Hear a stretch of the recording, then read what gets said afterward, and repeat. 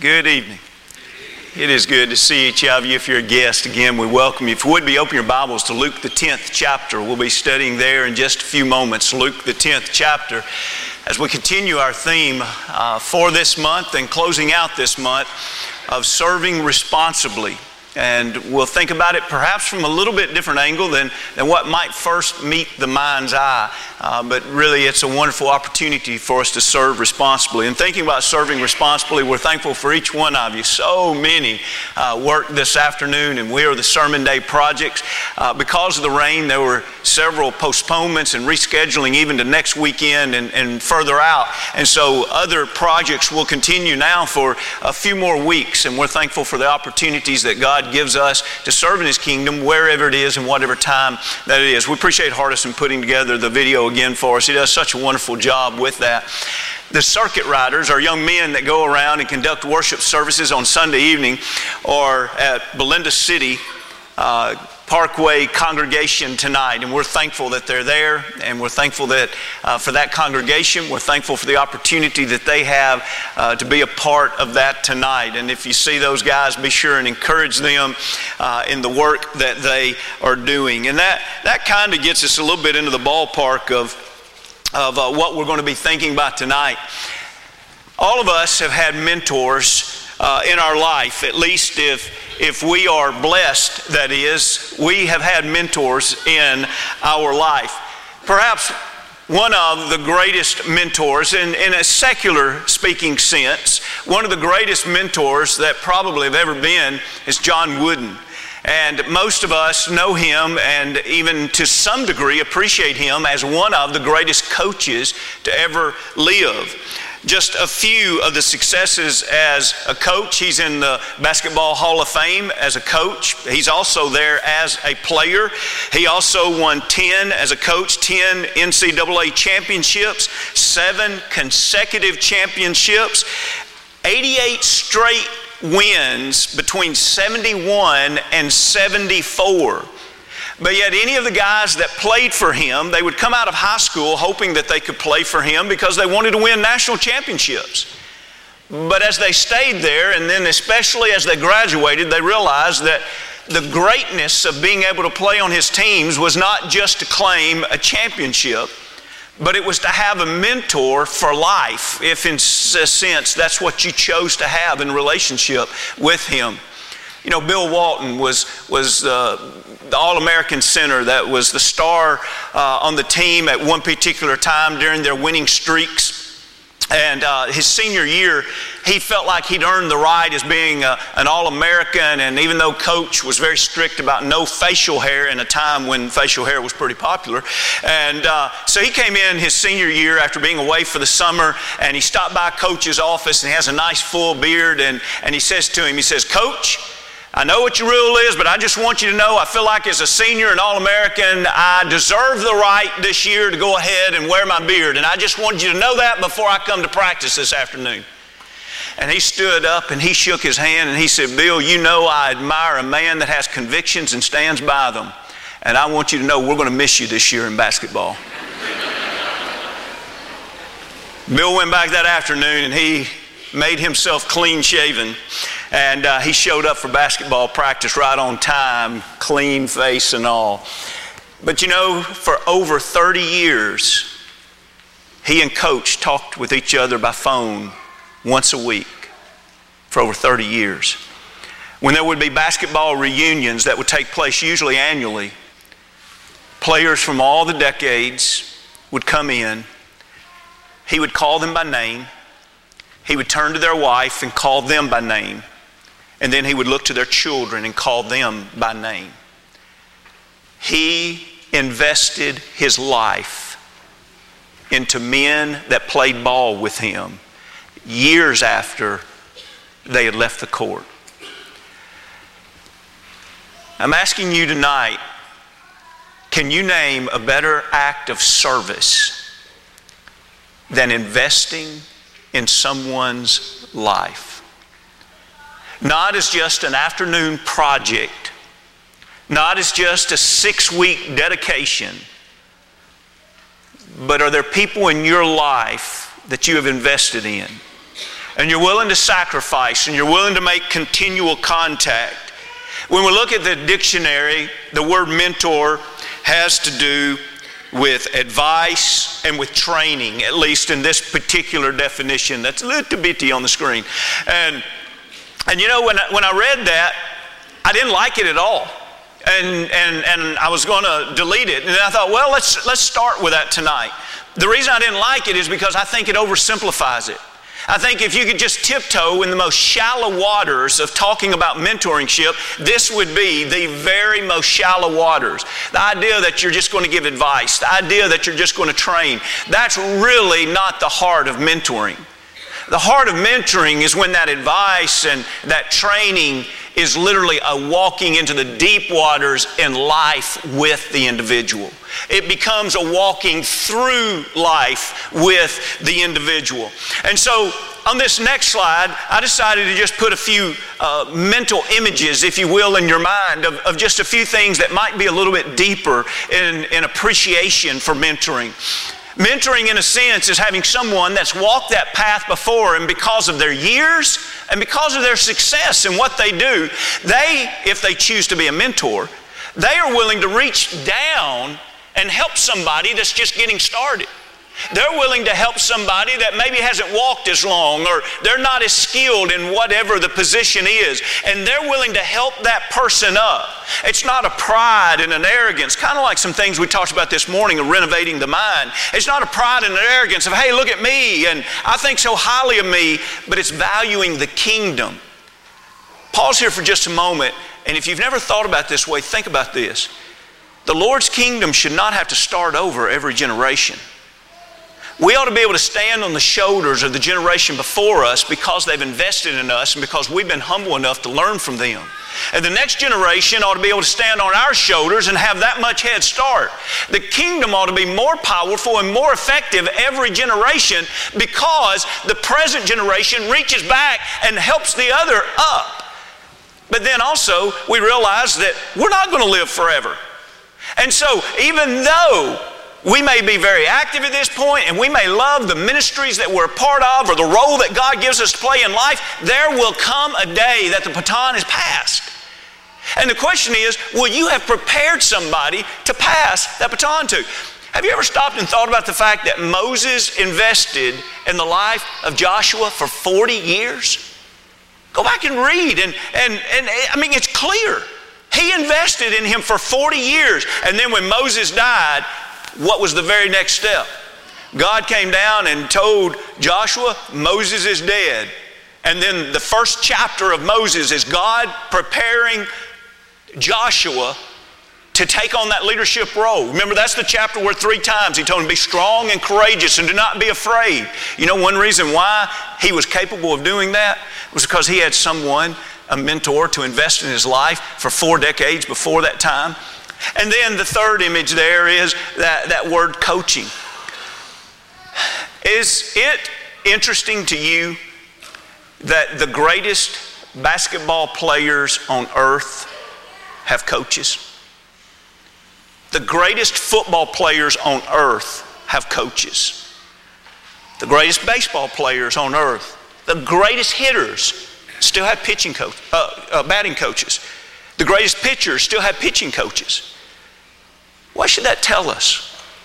There is a wisdom to realizing that no matter how long we've walked a trek, that we can benefit from having someone in our life that loves us and is willing to continually invest in us. And that's what a mentor can do. So tonight we're thinking about a spiritual mentor. We're thinking about what could you be to someone else? How could you reach back? Or we're also thinking about as one that perhaps is younger. Are you willing to reach up? Are you going to be a know-it-all?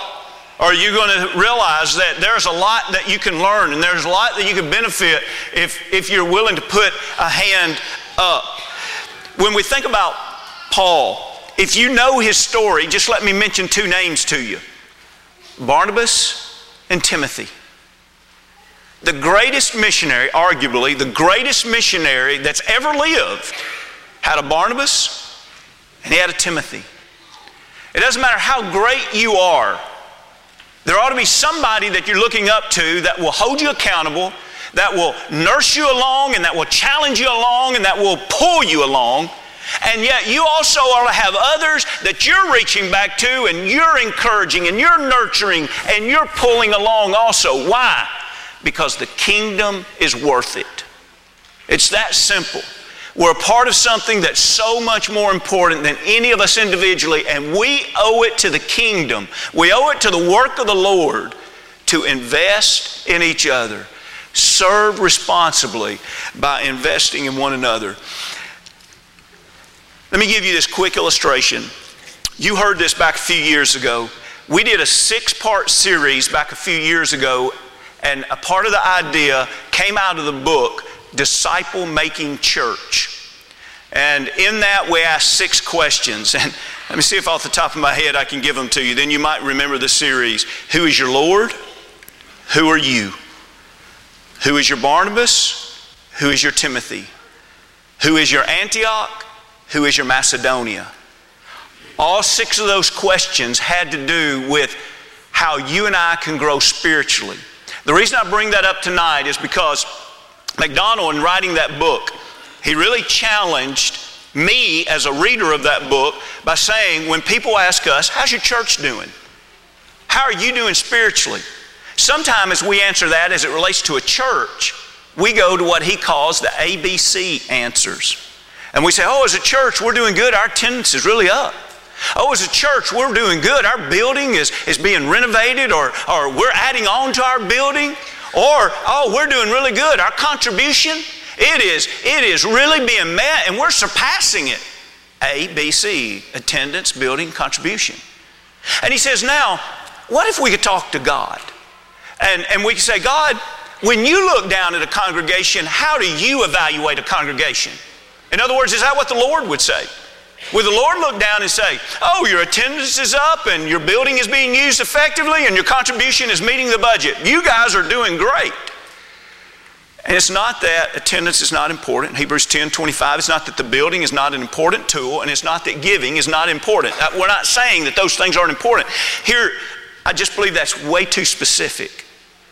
I believe that if the Lord was talking to us about how we're doing as a congregation, I believe somewhere in there He would talk about whether or not people are growing individually.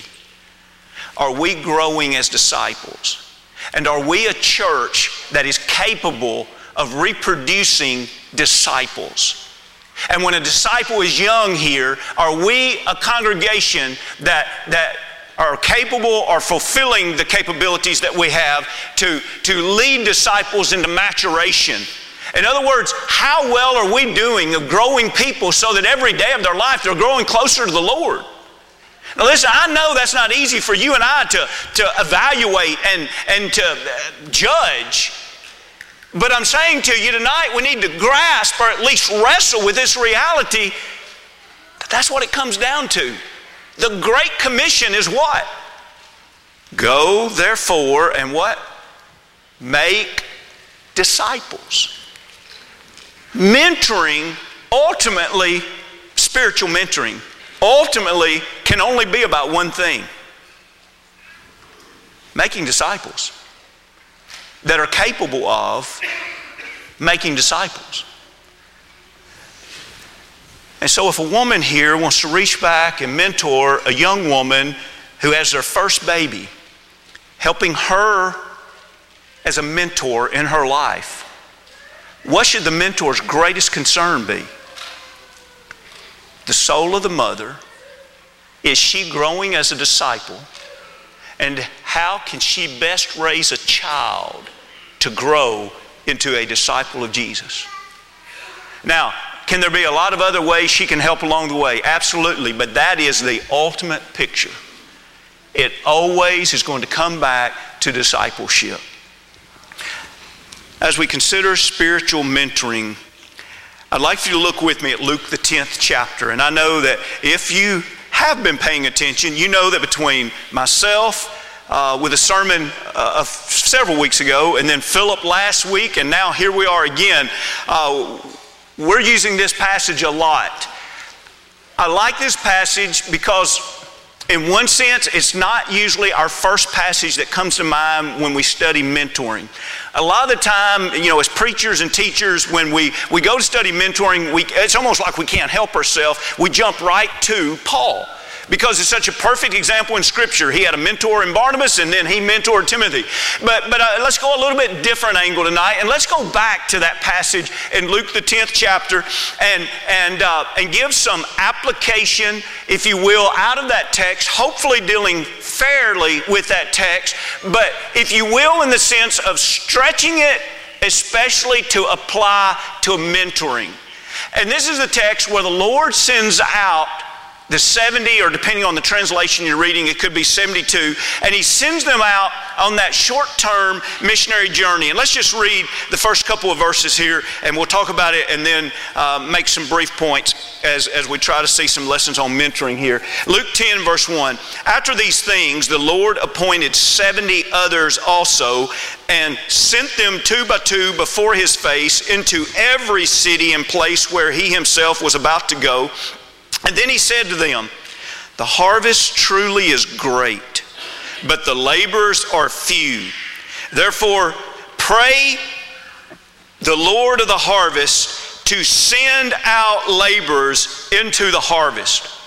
Now, just to remind you what this passage is, I show you this map, and it's, if you just look there to the east on this map, you see that just across the river, in an area that Luke is the only gospel that records the 6 months of Jesus spending time at the very end of His earthly ministry in Perea.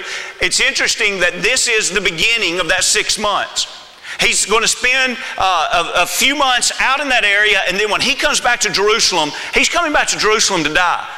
Most of the rest of the public ministry that we read about in the life of Jesus, we read stories about Him in Judea.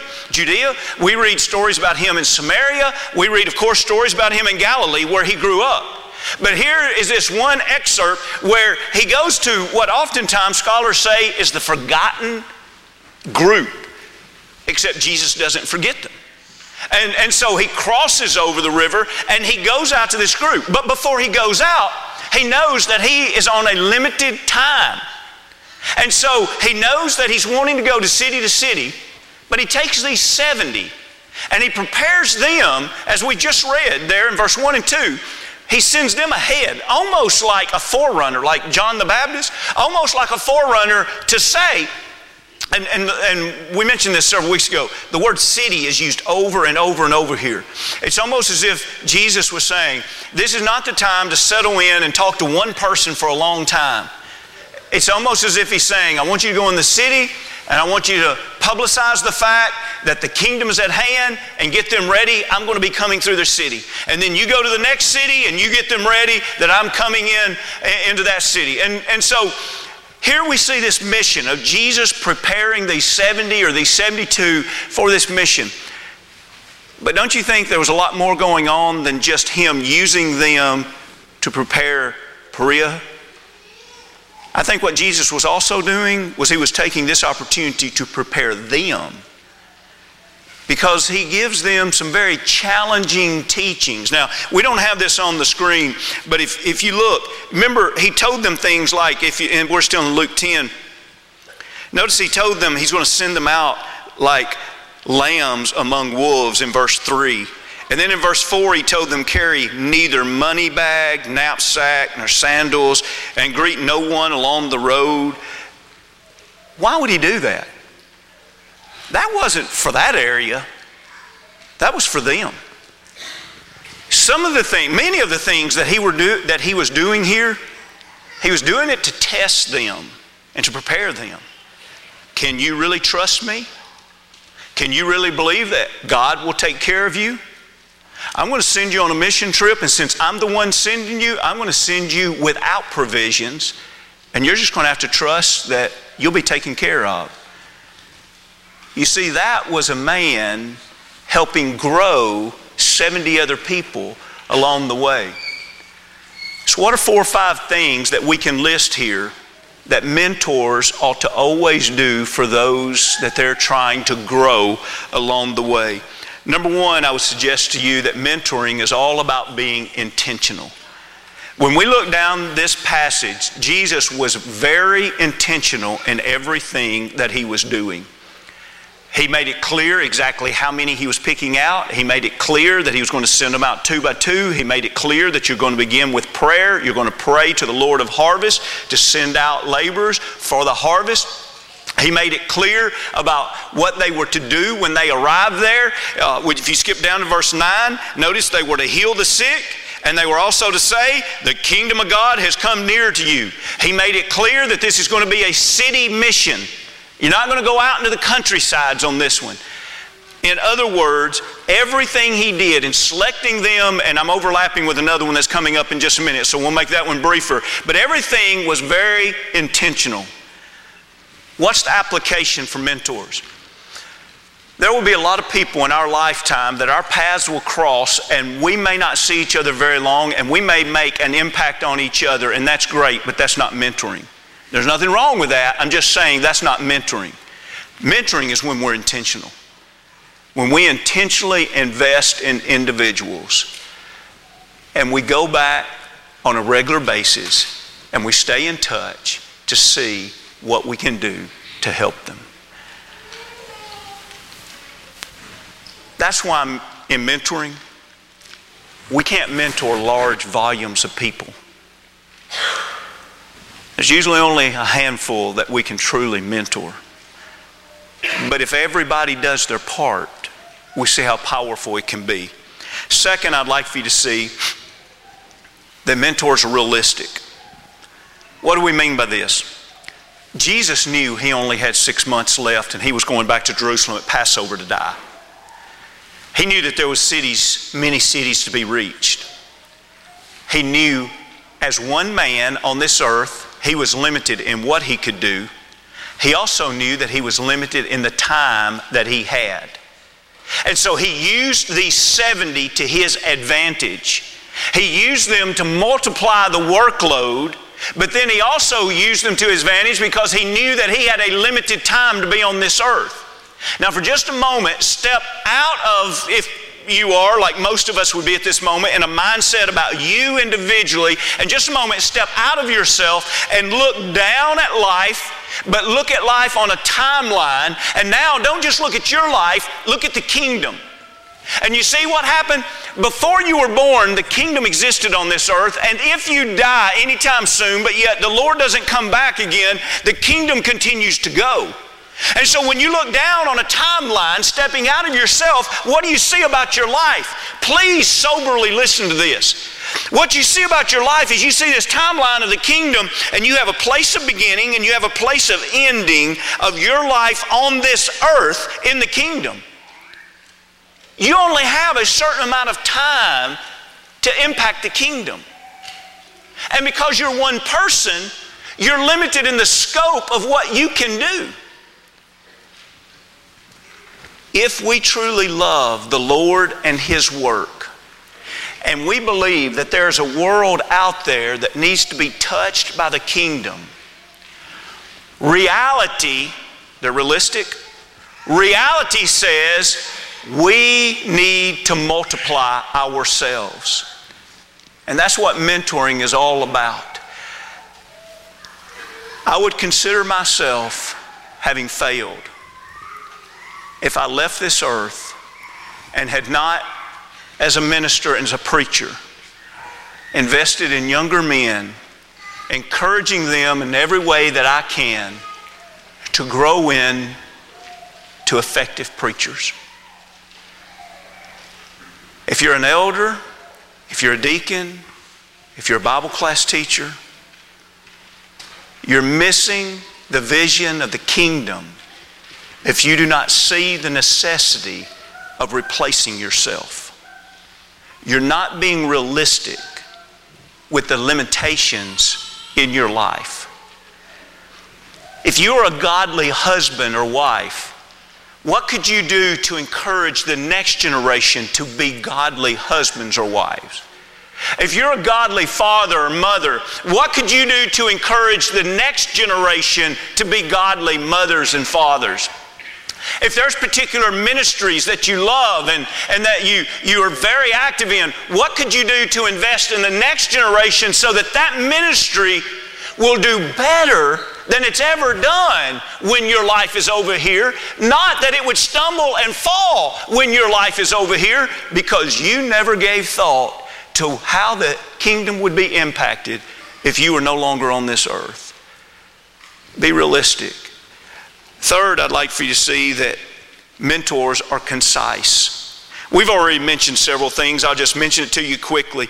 He sent them out by two in verse 1. He told them exactly what to pray in verse 2. He told them about the danger that they were going out in verse 3. He told them what they couldn't carry in verse 4. He continually told them he was sending them to cities. And in verse 9, he told them he wanted them to heal the sick. And also in verse 9, he told them what he wanted them to preach, that the kingdom of God has come near to you. It's pretty concise, isn't it? You know, he didn't gather them together and say, I tell you what, I think we're going to do some mission work, and we're going to go to Samaria. No, we're going to go, no. I tell you, let's go to Perea. No. As a mentor, he knew what the mission was, and he was very concise about how it was going to be handled. Why? Is it fair to say this? Because he had been doing public ministry for several years now. He knew how it should be done, and he knew the effective way to do it. What's the point? Do you realize that you, living a faithful Christian life for many years, there are so many things that you can say concisely because you've lived it. You know what works and you know what doesn't work. You know what is righteous and you know what's not righteous. You know what exemplifies agape love and you know what doesn't. Do you realize when you're trying to reach and help someone that's younger, do you realize how concise you can be? You know, just the other day, I was invited to go to speak to a group of preachers. Now, can you get much more concise than this? For 30 minutes, I was to speak to a group of preachers about nonverbal communication that takes place while you're preaching. Now, some of you that are not public speakers, you would probably say, does that really happen?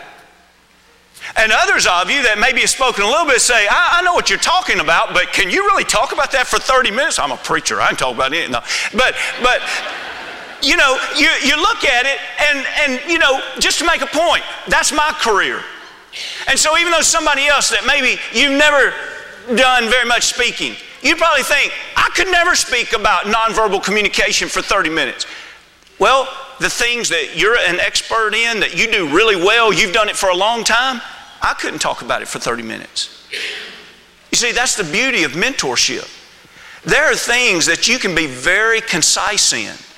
There are things that the rest of us haven't even thought about existed. We don't even know the tidbits of wisdom that is in it, because that's not something we do. That's not something we're good at. But you are.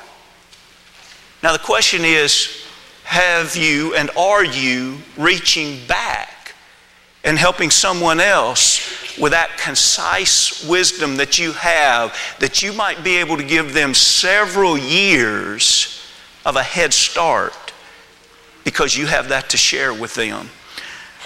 Fourth, I'd like you to see the motivation. You see there the prayer in verse 2? It was all about the harvest.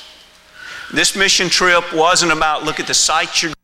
This mission trip wasn't, the very core of it wasn't, hey, you're going to be with a lot of good people and you're going to enjoy it, although there was probably some truth to that. The motivation of this was, there are individuals out there that are lost. That's the potential harvest. There's a Lord of harvest, that's what He cares about. Pray to Him that He would send out laborers that would be laboring to make the harvest, to be a part of the harvest. And so I remind you of that point that we made a while ago.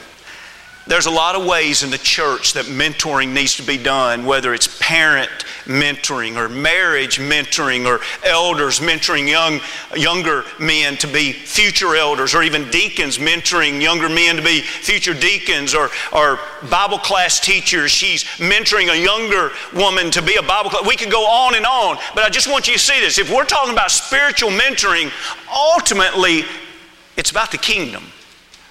And it's about helping the harvest.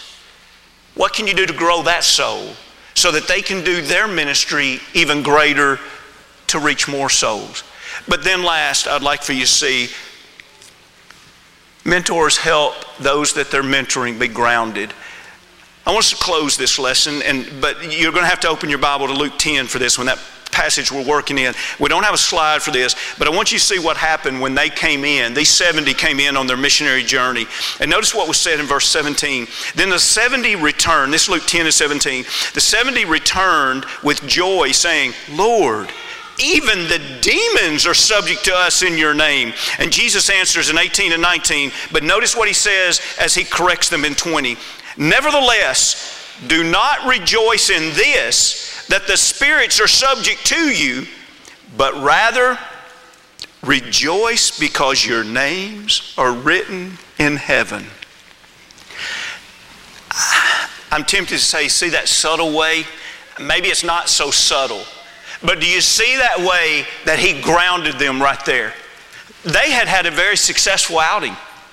They had gone out, and apparently, from the little bit we have revealed, when they came back, they did what Jesus taught them to do. He told them to go to the cities. He told them to heal. He tells them to tell them that the kingdom's coming. And so, in a sense, they've come home, and it's success.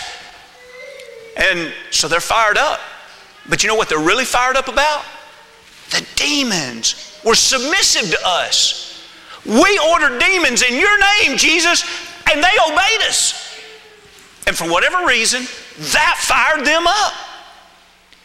And notice their mentor takes the truth. Yeah, you did do that. But he puts it in perspective. But now let me tell you, if that's what you're coming back rejoicing in, see, he takes them back to harvest. Let me tell you what you ought to really be rejoicing in. That your names are written in the book of life.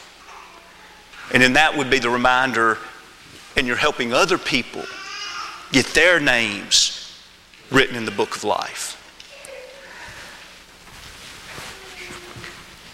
Sometimes we lose our faith and we kind of fall apart in the valleys in life. But sometimes we lose our faith and we fall apart in the successes in life. On the mountaintops. They come home with success, and their mentor is there to kind of ground them. Say, I see what you're saying, but let me tell you how you ought to be thinking. I know some in this room are probably old enough to say, you know, I don't really have a mentor in my life that's a lot older than me right now, but I want to ask you, do you have someone that's a good enough friend that will be honest with you, that will help you be grounded? And if you are a generation back in life and you're in this room and you say, you know, I don't really have a mentor in my life, is it because you haven't been humble enough to accept that nurturing? Are you willing to accept it when someone a little older than you is trying to ground you?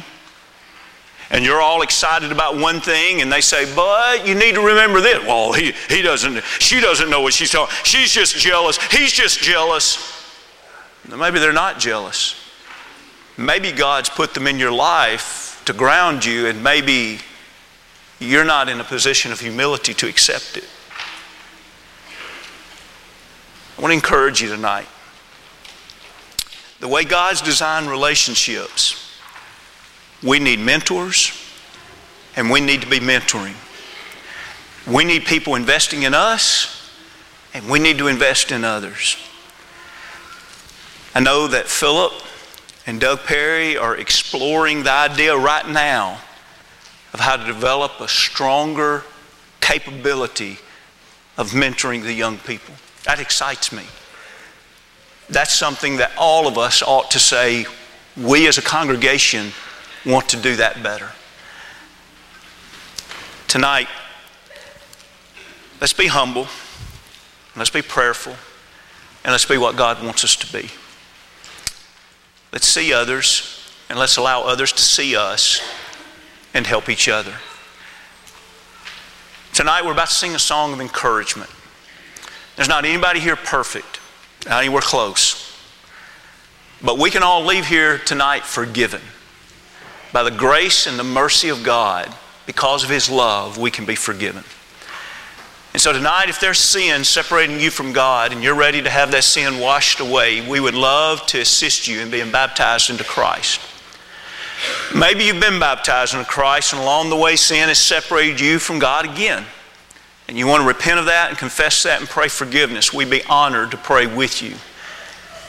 But let's leave here tonight being responsible with our very life and with our soul. Not only for our sake, but for the influence of the kingdom's sake.